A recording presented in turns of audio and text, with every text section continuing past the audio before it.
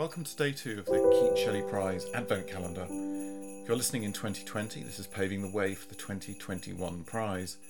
This year we're creating some resources for our young romantics, and indeed our older romantics, which includes the life, times and places of John Keats, mapped and narrated on Google Earth. This was inspired by our epic Google Earth map of John Keats' final voyage, which told the story of his long journey from England to Italy. For day 2 we've chosen to read Keats' short but endlessly fascinating lyric, In drear nighted December. In drear nighted December, to happy, happy tree, thy branches ne'er remember their green felicity. The north cannot undo them, with a sleety whistle through them, nor frozen thorns glue them from budding at the prime. In drear nighted December, to happy, happy brook, thy bubblings ne'er remember Apollo's summer look. But with a sweet forgetting, they stay their crystal fretting, never, never petting about the frozen time. Ah, would 'twas so with many a gentle girl and boy, but were there ever any, writhed not of passed joy. The feel of not to feel it, when there is none to heal it, nor numb sense to steal it, was never said in rhyme. These 24 lines are, in their way, as provocative as anything Keats ever wrote. Richard Woodhouse, one of Keats' greatest champions during his life, described the last 4 lines as an excrescence. Part of the problem is the many manuscript versions of the poem, 8 at least, most not in Keats' own hand, including the transcript by John Hamilton Reynolds in the Keats Shelley House collection. The textual variants begin at the beginning. Is it a poem about in drear nighted December, suggesting a universal, even grand statement, or the more specific and personal in drear nighted December? My automatic spell check corrects nighted to nighted with a K, producing a third reading of Sir December. The major bickering concerns the memorable but infinitely enigmatic line, the feel of not to feel it. This is what so unnerved Woodhouse. I've tried unsuccessfully to admire the third stanza of Drear Nighted December as much as the 2 first. I plead guilty even before I'm accused of an utter abhorrence of the word feel for feeling substantively. But Keats seems fond of it, and will engraft it in aeternum on our language. Be it so, I will conquer our dislike. But the great objection is that the last 4 lines are an excrescence, and ought to have some connection with the 4 first, which are an application of, or rather an antithesis to, the first stanzas. Woodhouse even rewrote the line to try and smooth its rough edges, to know the change and feel it, which is clearer in its way, but far less catchy. Woodhouse's mixed feelings seem oddly appropriate for a poem whose weird, slippery syntax and logic strains to convey a similar confusion of sensations and experience. We can use Woodhouse's act of rewriting to guess his interpretation. The first 2 stanzas draw on the changing seasons to portray an emotional cycle from joy to melancholy and back towards joy again, nor frozen thorns glue them from budding at the prime. Fans of Keats' odes will recognise an early Keatsian deployment of too happy, happy to suggest a carefully ironised surfeit of pleasure. Part of the problem, of course, is that Keats is human, while the natural beings he describes, whether a tree, a brook, or a nightingale, are not. And here is where the problem stanza, number 3, comes in. It begins with a wistful, disappointed sigh. Ah, would 'twas so with many a gentle girl and boy. But what is the poem sighing for, exactly? The straightforward transition from happiness to sadness and back to happiness again, imagined in the opening stanza, or the sweet forgetting of a successor, or both, or are these the same thing? If a blessing of human consciousness is the capacity to experience joy, a curse is how memory taunts us with it in drearer times. Ignorance may be bliss if you're a winter's tree or frozen brook, but awareness that ignorance is bliss is a trickier proposition. The added problem seems to be that this isn't just a state of mind that can be switched on or off, but a sensory and developmental experience.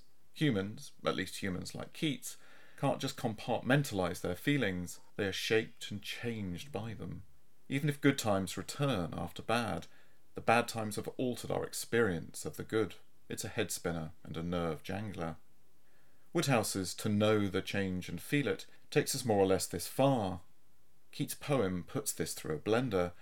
Good and bad commingle, both in the head and the heart. That striking use of writhed is at once unpleasant. Snakes come immediately to mind, and just a little bit sexy too, especially when joy's in the offing. Some critics have suggested that the feel of not to feel it, which follows immediately after, lands as if from another poetic planet. It wrenches itself loose from the poem and grows greater in intensity and suggestion, wrote Alvin Whitley in 1951. This one line, strictly speaking, outgrows its context and forces the whole to become something of a failure. Whitley interprets the feel of not to feel it as the pain of feeling or not feeling, the pain of no longer feeling the joy once felt when there is no one to heal the pain, or numb sense to heal the pain away, or to steel a person against the pain. This yearning for numbness is fair enough, but not the whole truth either.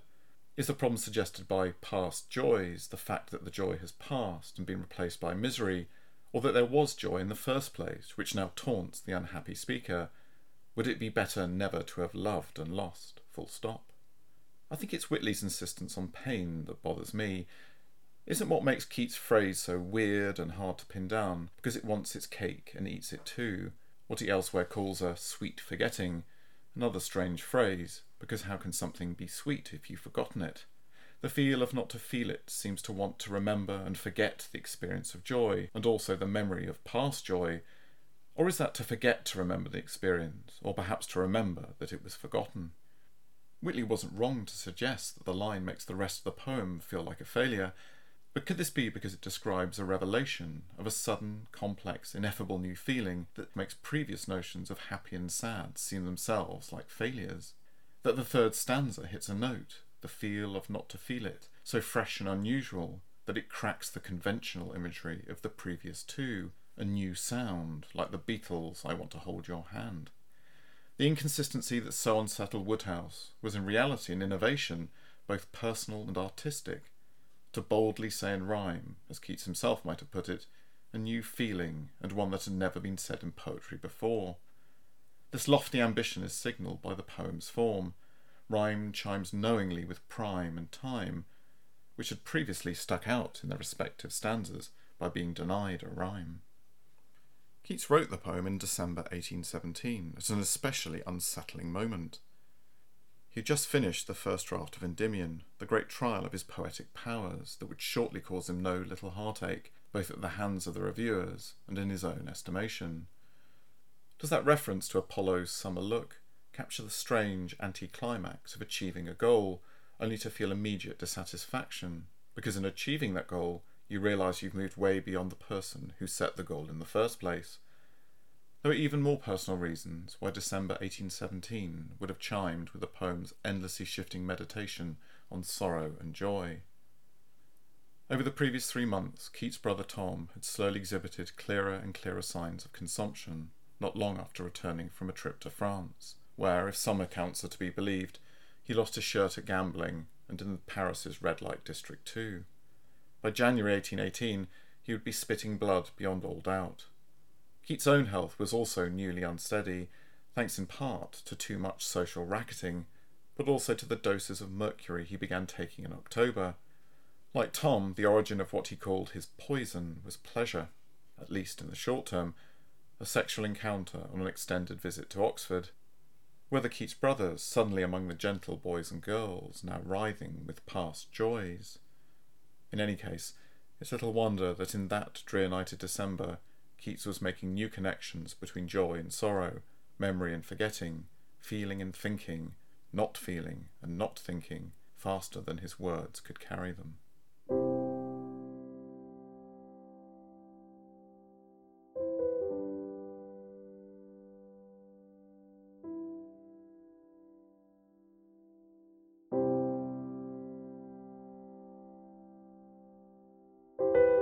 Thank you for listening to this Keats Shelley podcast for the Keats Shelley and Young Romantics Writing Prizes.